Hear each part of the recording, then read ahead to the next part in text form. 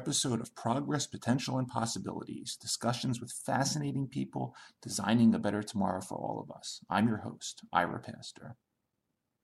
Welcome, everybody, again to another episode of our show. We're bringing you another fascinating guest today, helping to create a better tomorrow on many different fronts.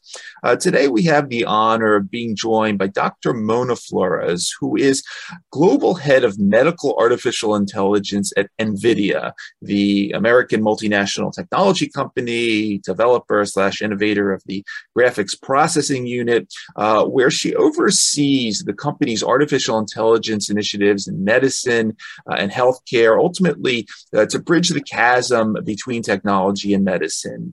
Dr. Flores first joined NVIDIA in 2018 with a focus on developing their healthcare ecosystem. Before that, she served as the chief medical officer of the digital health company Human Resolution Technologies, and that was after a 25-year career in medicine and cardiothoracic surgery. Dr. Flores received her medical degree from Oregon Health and Science University, followed by a general surgical residency at University of California at San Diego, a postdoc fellowship at Stanford, and a cardiothoracic surgery residency and fellowship at Columbia. Dr. Flores also has a master's of biology from San Jose State, as well as an MBA from the University of Albany School of Business. And before she got involved in medicine, she actually worked as an investment banker for several years prior to pursuing this passion for medicine and technology. A lot of interesting topics to talk about today, but Dr. Mona Flores, thank you so much for taking time to come on the show. Thank you for having me, Ira.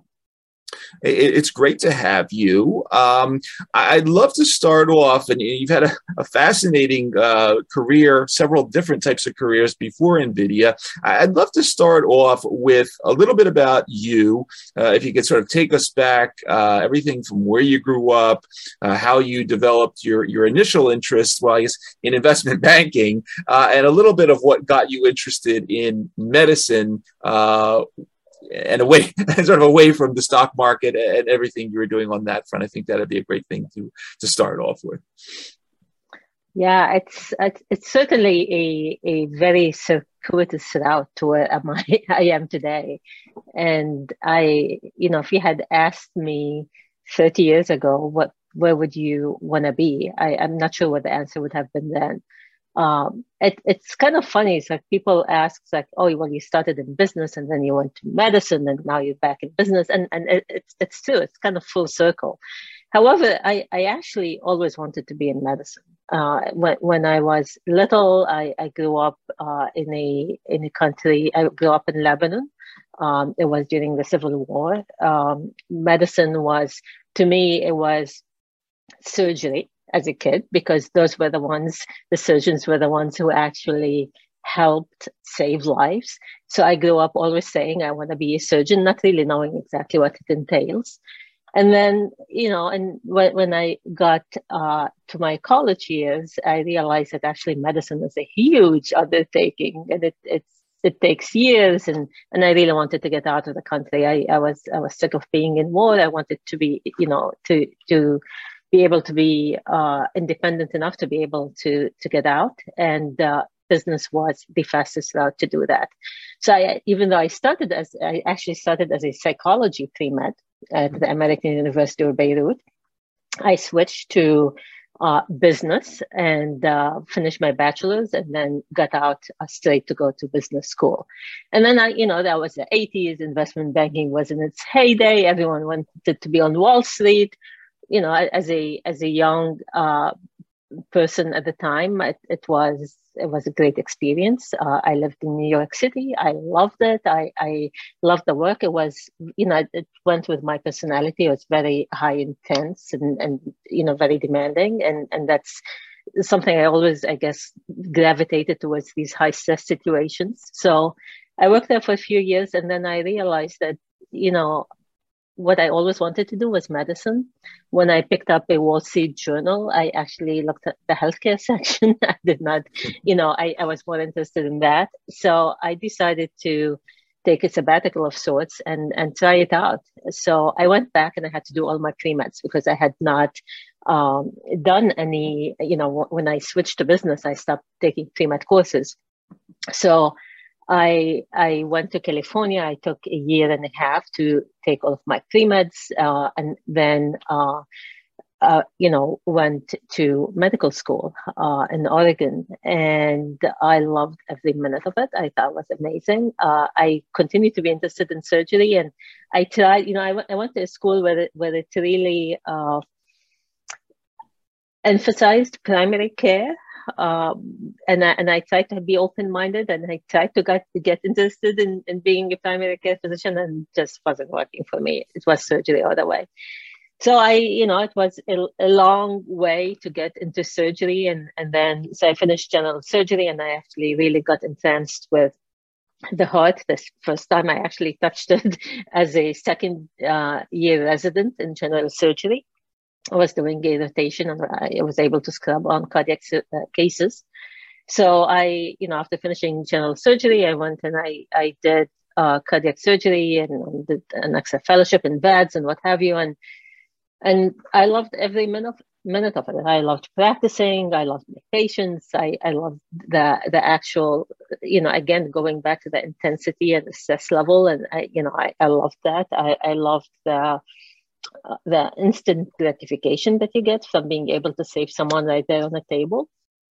And then after a few years of that, I started thinking about the bigger impact. And, as a cardiac surgeon, you touch a lot of lives, but even if you're doing 2-3 surgeries a day, how many lives are you going to touch?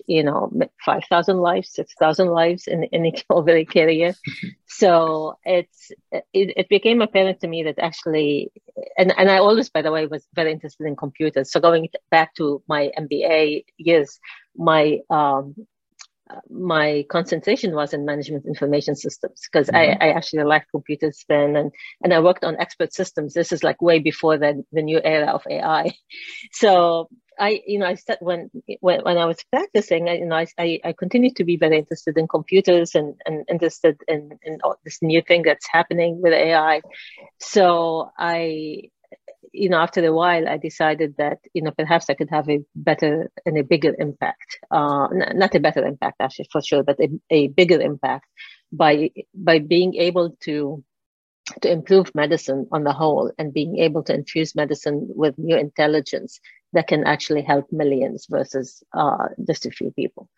So that's my journey. And I started with a digital health company and ended up here at NVIDIA, and it's going great. I want to just, one area, because it's been circuitous, but along the way, I just found this interesting. If you could say there's a couple of things, as you were practicing cardiothoracic surgery at UC Davis, you started working at that time with left ventricular assist devices. And then when you went to Human Resolution Technologies, you got involved in sort of some of these very cutting edge areas that are now getting hot: telehealth, remote patient monitoring. Has it always been sort of, for you, just personally, and we'll get to NVIDIA in a minute, but for you, has the sort of the medical device area, sort of the silicon side of things, always been, or have you also been interested in a sort of more of the biologic or the carbon stuff as well? Or has it mainly been the silicon that's excited you as you've developed your specialties over time? I think what really interested me was the impact that we could have, was the fact that there's many things that we do today in medicine that are outdated, many things that could be done better. And it doesn't have to be as sexy as curing cancer. It could be as sexy as figuring out how you can get you scheduled for your MRI without spending hours on the phone and taking 2 weeks to do that. When I went to Human Resolution Technology, one of the things that I always found really frustrating when I was practicing cardiac surgery is you take care of these patients, and especially, my ventricular assist device patients. They're very sick patients. They're very dear to me. Mm-hmm. And they get, they needed constant follow-up. And then you operate on these patients in the hospital. You are watching them like a mother hen, 24/7. Every bit that's happening is being watched and evaluated and assessed so that they can get a better recovery. and then they go home. And then, at least for that patients, we had more follow-up. But if I had done an aortic valve replacement, I would see that patient maybe 1 week after surgery and 6 weeks after, and that's it. And in the meantime, they're like at home trying to recover on their own. And there's so many things that could go wrong that if we are able to monitor it, if we're able to give them even a fraction of the attention that we gave them when they were in the hospital, they would actually get better faster and they will continue to stay healthy. So that was what attracted me to Human Resolution Technologies. This is what we were doing. We were trying to help them with the recovery, be their coach, monitor them, monitor their vitals, make sure that we actually intervene before bad things happen and make sure that they don't end up back in the hospital sick. So I think that's the aspect that I really enjoyed. And that's the aspect that I really enjoy today in AI. It's like it's going to move medicine. I keep people sometimes get pissed off at me because I say from the dark ages, but in a lots of way, medicine is still an art, and it's still, you can get better surgeries depending on what surgeon you go to. You can get better treatment, better diagnostics depending where you live. So how can we actually move closer to a real science? How can we move closer to a precision medicine when not everyone is getting the same treatment just because we're humans? Yes, we are, but we're also very different, right? So that evolution of medicine and the ability to participate in that is what's really attracted me to this field. Excellent. And but it's funny because I always I usually tell my kids about who I'm interviewing and what company they're from ahead of time, and usually I get a yawn, but I said NVIDIA this morning, and they went crazy. They're like, "Oh, cool, Dad, you're going to talk about video games," and I'm like, "No, we're talking about medicine," and then they just walked away and did whatever. But the fascinating thing, obviously NVIDIA, giant company, known for its graphics processing units. Obviously, AI came along, even involved in all sorts of things in terms of self-driving cars and all sorts of other applications. Talk a little bit about why. Obviously, we see all the from the Microsofts to the Googles and so forth on down, getting involved in health and health tech.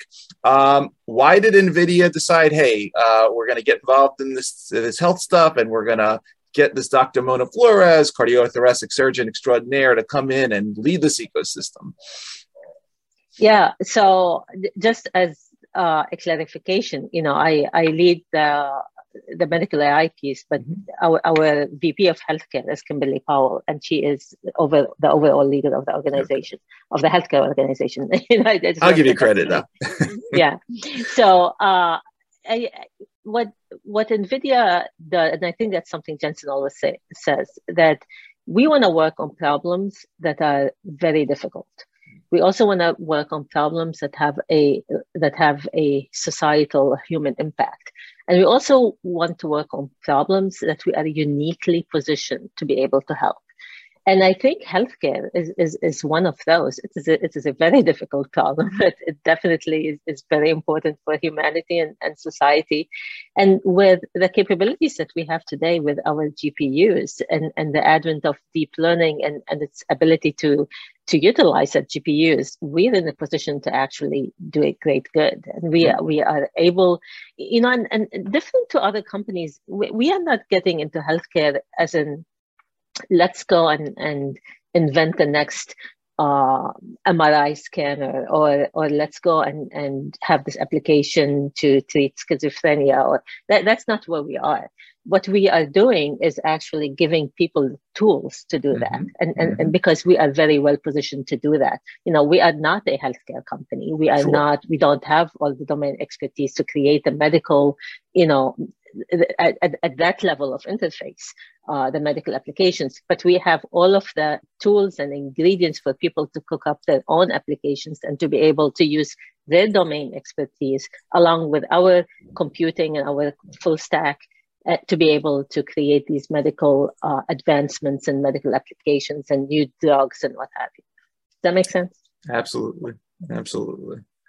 And, you recently published a piece. I think it was on the NVIDIA blog. It was entitled "Medical AI Needs Federated Learning. So will every industry." And you talk about in this particular article recently also published Nature Medicine about this unique federated learning system. An interesting project related to SARS-CoV-2 across multiple institutes, looking at the ability of technology to predict future oxygen requirements and infected patients, and all sorts of other fascinating data. Introduce us, if you would, to, we talked a little bit about AI on the show in the past, but what exactly is federated learning? Well, that's something very close to my heart.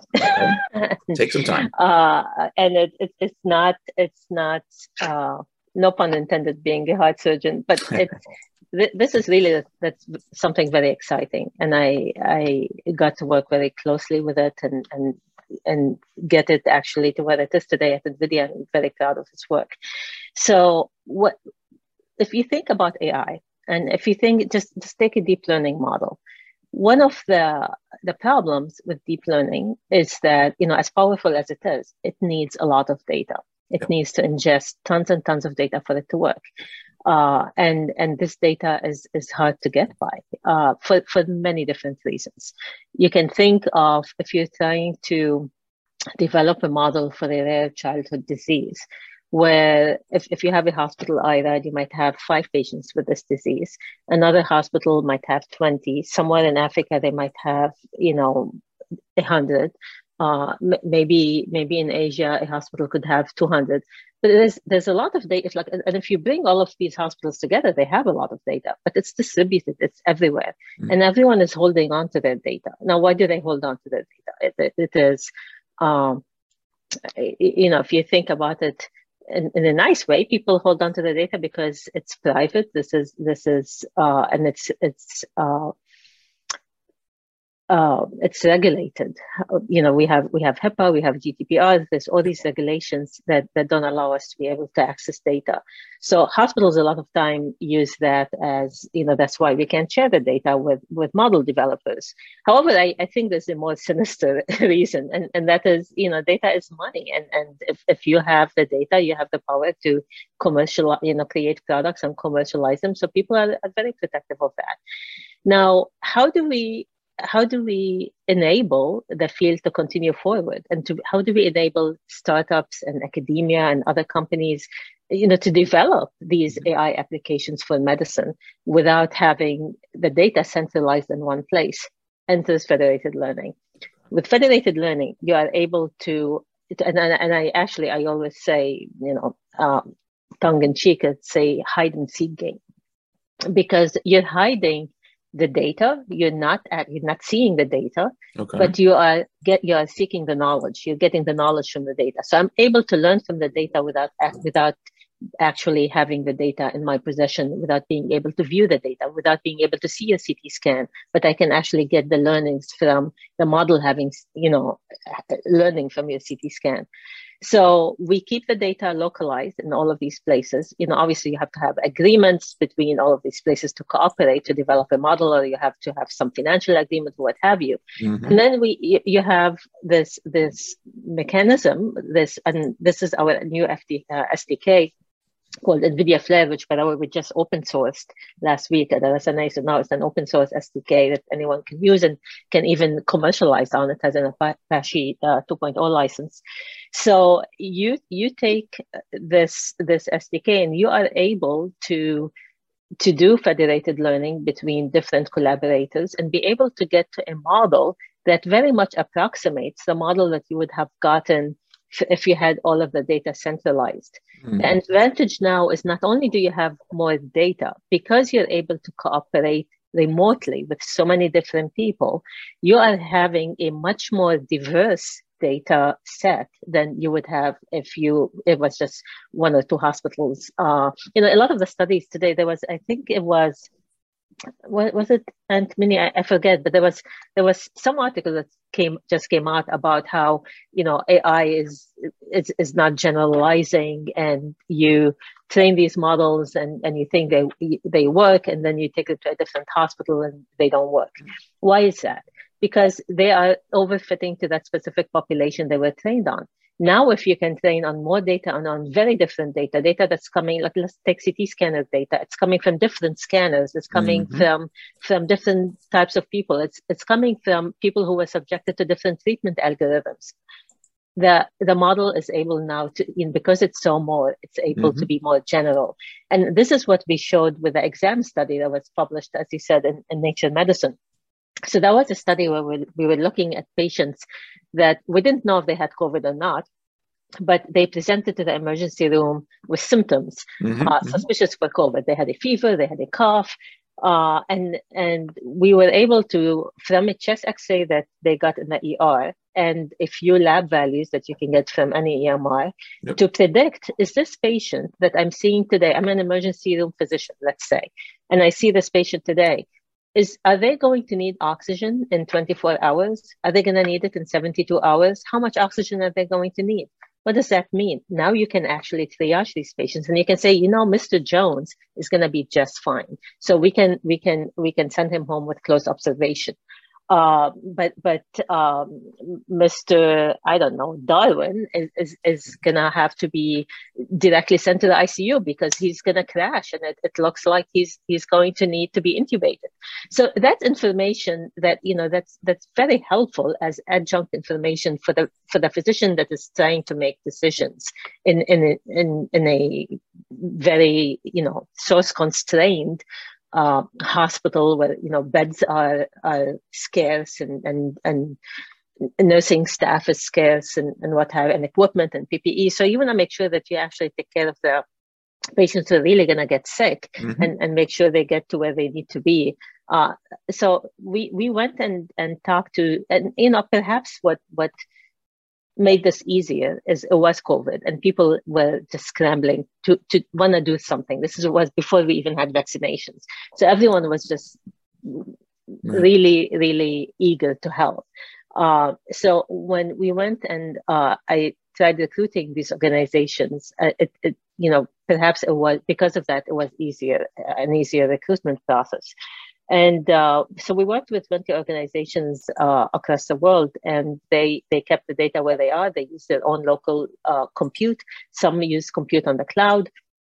And we were able to train this model that actually performed better at each one of the hospitals than what they could have been able to train on their own, because, again, some had a lot of data, some didn't have a lot of data, but even the hospitals that had a lot of data, the general model was even better than their own data because it had seen so much.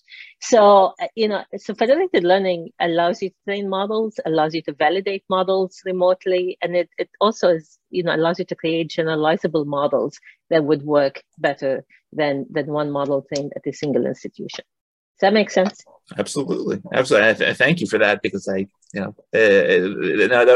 was to the point, and for someone like me that is not that talks to AI people but is not in the AI space, that was spot on, and I understood everything you said.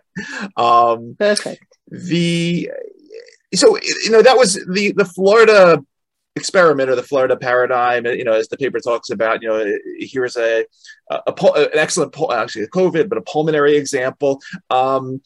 In another partnership of the NVIDIA organization is which was actually incubated. We'll get into your inception program in a little bit, but this Arterys company, which I think recently had an FDA approval for something called Cardio AI, and has a whole suite of products. Can you talk a little bit? Talked about the pulmonary side. Talk a little bit about some of what you're seeing on the cardiovascular artificial intelligence, and what you're excited about in terms of applications of technologies like federated learning to cardiovascular side of things. Yeah, well, again, federated learning can be applied to all sorts of. It can be applied to deep learning. It can be applied to machine learning. It can be applied in healthcare. It can be applied different modalities in healthcare. It can even be applied somewhere else. If you're trying to think in the financial world, if they're trying to develop a model for fraud detection, you can train it also in a federated way. So specifically, for cardiac disease and for cardiology and cardiac surgery, a lot of what we have today is one of the things that are top of mind is recently Mount Sinai had a study where they looked at EKGs, and with those EKGs, they were able to predict heart failure. Now, for us to have diagnosed heart failure, and you have to look at echocardiograms, you have to look at the whole patient, you have to get histories, you have to get lab tests, and now to be able to just say if someone has heart failure just from looking at an EKG tracing, that's mind blowing, and that and they were able to do that using AI. The same thing, actually, they were able to look at EKG. This is, I think, at the Mayo, they were able to look at EKGs and tell someone's age from an EKG. And one thing that I always found fascinating is, and one of the cardiologists there was telling me, is they trained this model to tell the age of the patient from an EKG tracing. And the model was working fine. And then one time, the model predicted someone's age at 36 when the patient was in their 70s. And they're like, what's happened? It's like, why? And before it was predicting it right, and now it's not. It hasn't. Like the second time they tested it, it predicted a younger age. And as it turned out, actually, the patient had a transplant in the meantime, and the EKG basically picked up on this new heart that was a younger heart in this patient. Wow. So I find that mind blowing. It's just like, this is something that it just tells you that there is so much information in the data that we cannot utilize today, that we are not capitalizing on because we don't see it. When the Mayo Clinic at Brad Erickson's group, they looked at glioblastoma and from CT scans in the brain, and they were able to get a biomarker that tells you what type of glioblastoma it is, what's the underlying, genetic variant, so that you can actually now treat you can treat it without having to do a biopsy of the brain. That's huge, right? Mm-hmm. So I think in cardiology and cardiac surgery specifically, I think we're still at the stage where a lot of things are coming from imaging, whether it's EKG tracing, whether it's applications to detect echocardiograms, ultrasounds, to be able to measure automatically ejection fraction. There is actually there's a system from Caption AI. They're one of our Inception members.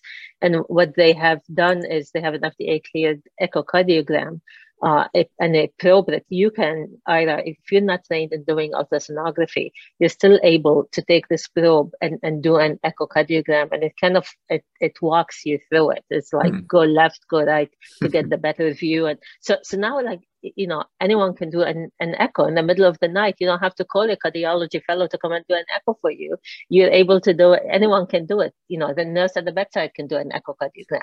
So things like that are really moving the field forward. And then, of course, you have all sorts of predictive modeling that's coming from AI. Sure. Who's gonna get sicker? Who's going to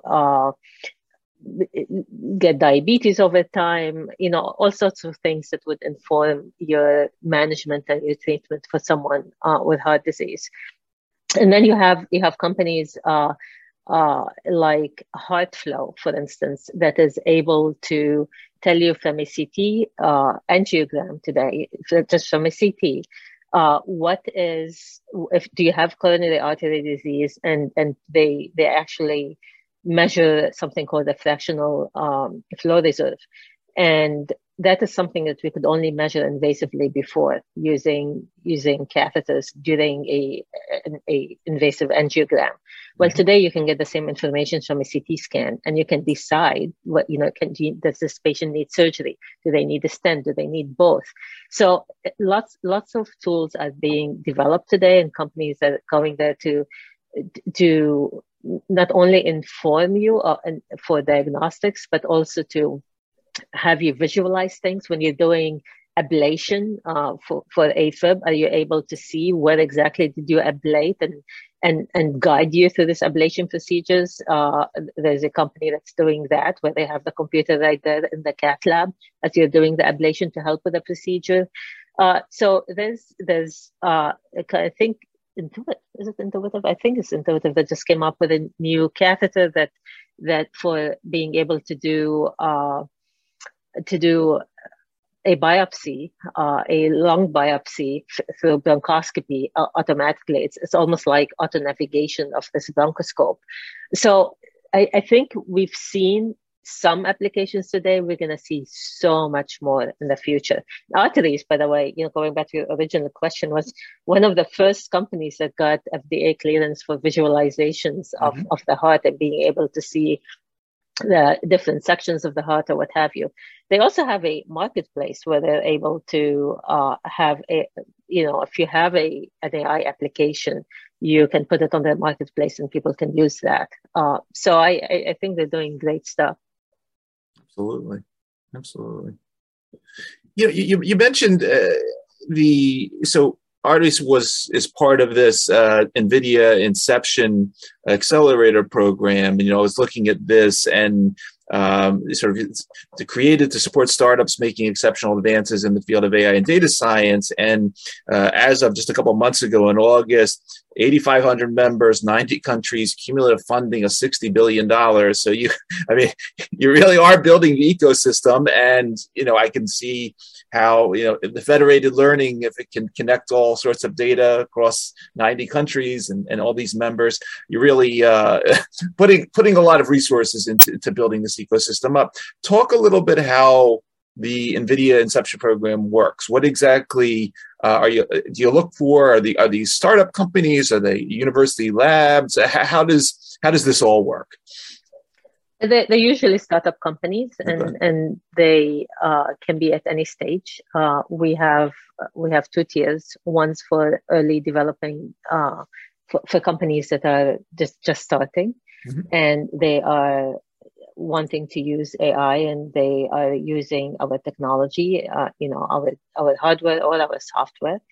And then we have companies that are already in production. What the Inception program does is it's a virtual accelerator of sorts. Okay. So it allows you to be part of a community where you can network with others, where we actually have connection opportunities with investors, and we have pitch days where you could come and pitch your product. We also you have early access to all of our SDKs. You have a constant communication from our developer forum and environment, so that you're up to date on all the news. You get discounts on hardware to start you off.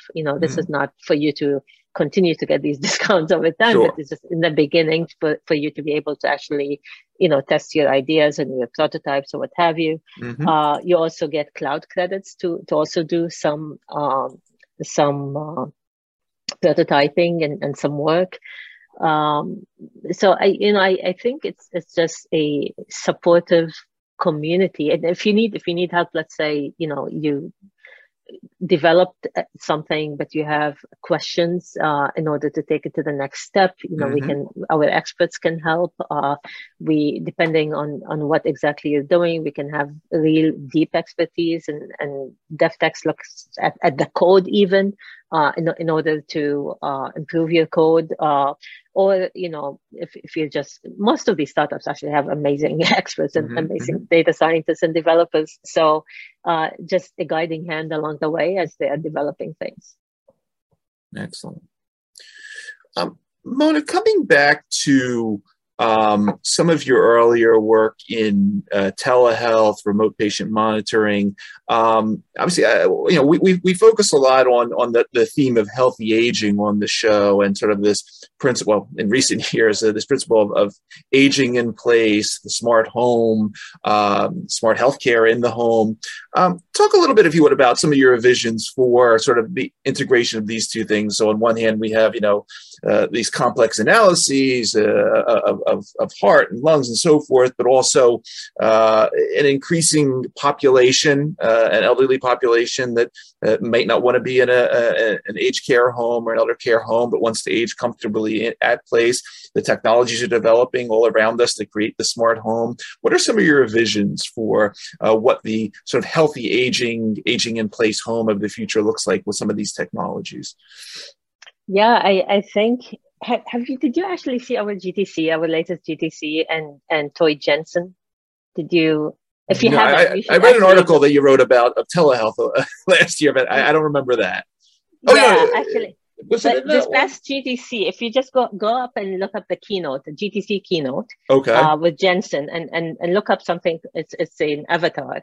It's called Toy Jensen, and it's a little avatar of Jensen, an intelligent toy that is able to answer all sorts of questions and synthesize information. So take that a level further and think how that could be, that could be the Alexa of healthcare in someone's home. It can be a companion. It can be someone who is watching over you, someone who can react.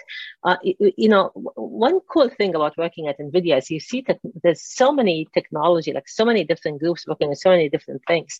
And the ability to put them all together to serve to create one useful application is just mind-blowing. Yep.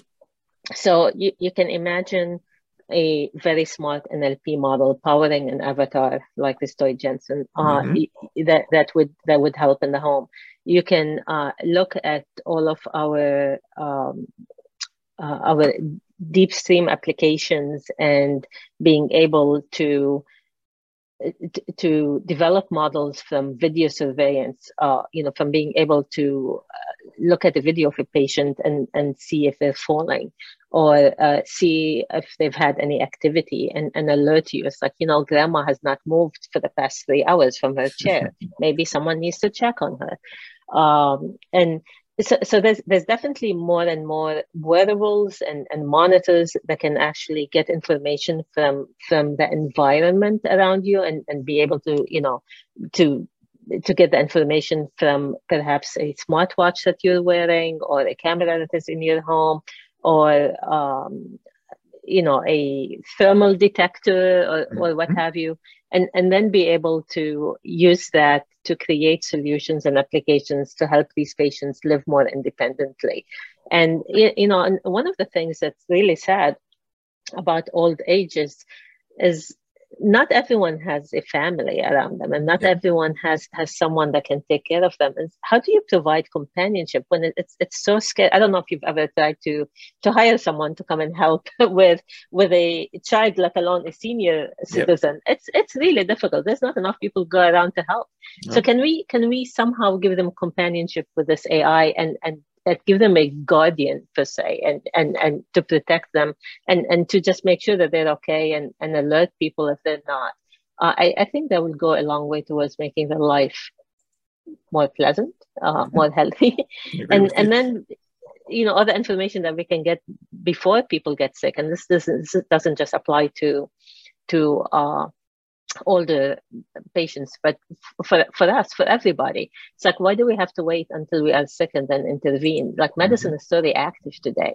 Yep. Can we actually predict beforehand who's going to get sick and make sure that, they lose weight or they exercise more or maybe they start taking this one medicine so that they don't get diabetes in the future, so that they don't go down that, spiraling vicious circle of disease.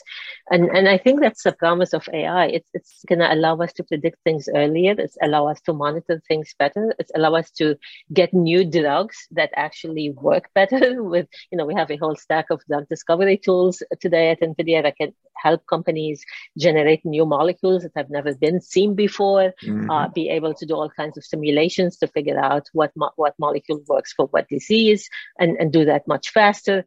So, I think we're getting there. I think the landscape is very promising. And I think the world in a few years is going to be very different than the world we see now. I agree with you on that front. Absolutely, 100%. It's going to be an exciting few years, exciting future. Mona, you're out there. I don't know the last couple of years as much, but you've been on, a lot of artificial intelligence, machine learning conferences, and so forth. Obviously, COVID put a little slowed that down a bit. But what's coming up for you in 2022? Places we can see you present, TED Talks you may be giving. What's hot in 2022 and beyond that you might want to mention while we have you? Yeah, well, just coming up is actually JP Morgan, and yep. I'm going to be on a panel of it. I'm sorry, not at JP Morgan, at Precision World Medicine. Okay. I'm going to be on a panel over there, and I don't know. I don't know what the future is going to bring. The AI should tell you that. Yeah. Well, there's a lot of conferences, and it's just at some point it's funny you said with COVID things have slowed down. I'm not sure actually that they have, because with the advent of virtual conferencing and meetings and what have you, I think people have gotten busier, and it's become almost easier to host a virtual conference and perhaps less costly. So there's been a lot of those. I recently actually keynoted at a conference in Asia, in Taiwan, FUTEX, and that would have probably not been possible if it wasn't virtual. Mm-hmm. So I think it's created different kinds of opportunities. Very exciting. Very exciting. Well, it's a fascinating portfolio, and everything you're doing is just, as we say on this show, it's all about creating a better tomorrow. And clearly, this ecosystem that you've been developing there at the intersection of tech and medicine is just so vital, and in creating this better world for all of us, COVID and beyond. So really, really fascinating. Going to keep watching what you're up to and rooting you on. For everybody that's going to be listening to this episode on the podcast or watching on the YouTube channel, you've been listening to Dr. Mona Flores, Global Head of Medical Artificial Intelligence at NVIDIA, developing their fascinating healthcare ecosystem at the intersection of medicine and tech. Mona, I want to thank you for taking the time out of your schedule to come talk to us for a little while. Obviously, thank you for everything you're doing there. And once again, as we say on this show, thanks for helping to create a better tomorrow for all of us. A really fascinating story. Thank you so much, Ira. This has been a pleasure. And just one last word. Please. I just would implore everyone to be patient with AI. It's not magic. Things are not going to happen overnight. It takes time, and specifically in healthcare, but we're going to get there. So just Wonderful. Be patient. Thank you for that. And thank you for what you're doing. Thank you.